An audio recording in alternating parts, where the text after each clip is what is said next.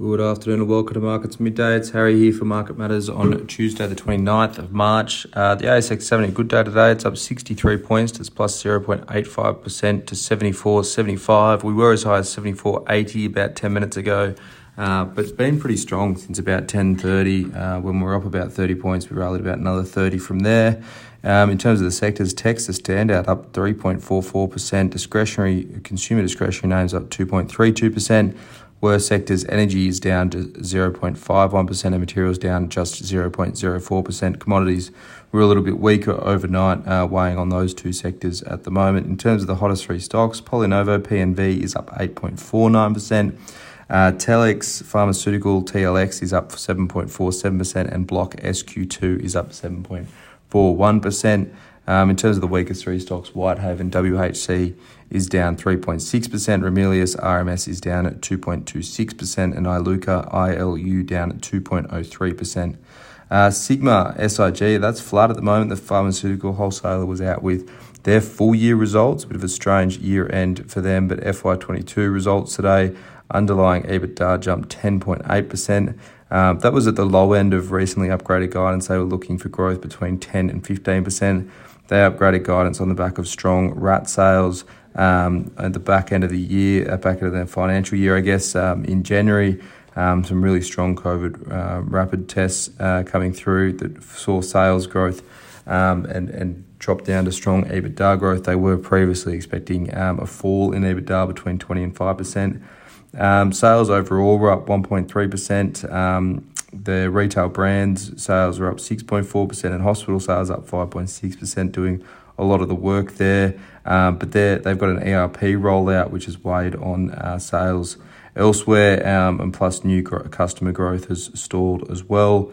NPAT was up 25% though, so pretty strong result. That's underlying NPAT. Their reported NPAT was a little bit weaker than that though, given they've had to invest pretty strongly in the business. All of that was sort of all pre-released. They didn't provide guidance, but they are expecting to swing into profit for FY23. We'll see how they go throughout the year though. But that ERP rollout's plagued them for a little while. API, their main competitor's just been taken over recently, so they'll have a bigger balance sheet behind them. But it will be interesting to see if that takeover does swing a few more customers over to SIG. Telex, Pharmaceutical, TLX is up 7.47% at the moment. They've had a double hit of good news today for the biopharmaceutical business. They've signed an agreement with Xial for distribution of their prostate cancer imaging product for the UK and Northern Ireland, replacing Curium.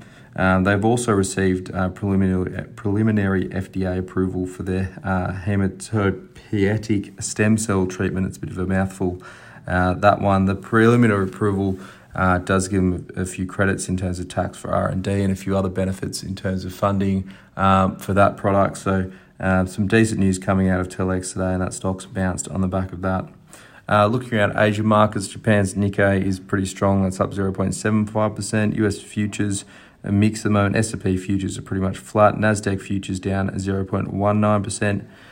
In the US tonight, there'll be a few more employment data points coming out. The job openings index will be out. They've also got the house price index for January. That's expected to be plus 1.1% month on month. The big one for our market tonight is the Australian federal budget, which will be released tonight. That's all pre-election, so we expect a pretty favourable announcement coming out of the Liberal Party's budget tonight. But we'll see how that plays out. There are plenty of sectors. We'll do a review on who benefits out of that announcement later tonight. But for now, that's all for markets at midday. Keep an eye out for that afternoon report.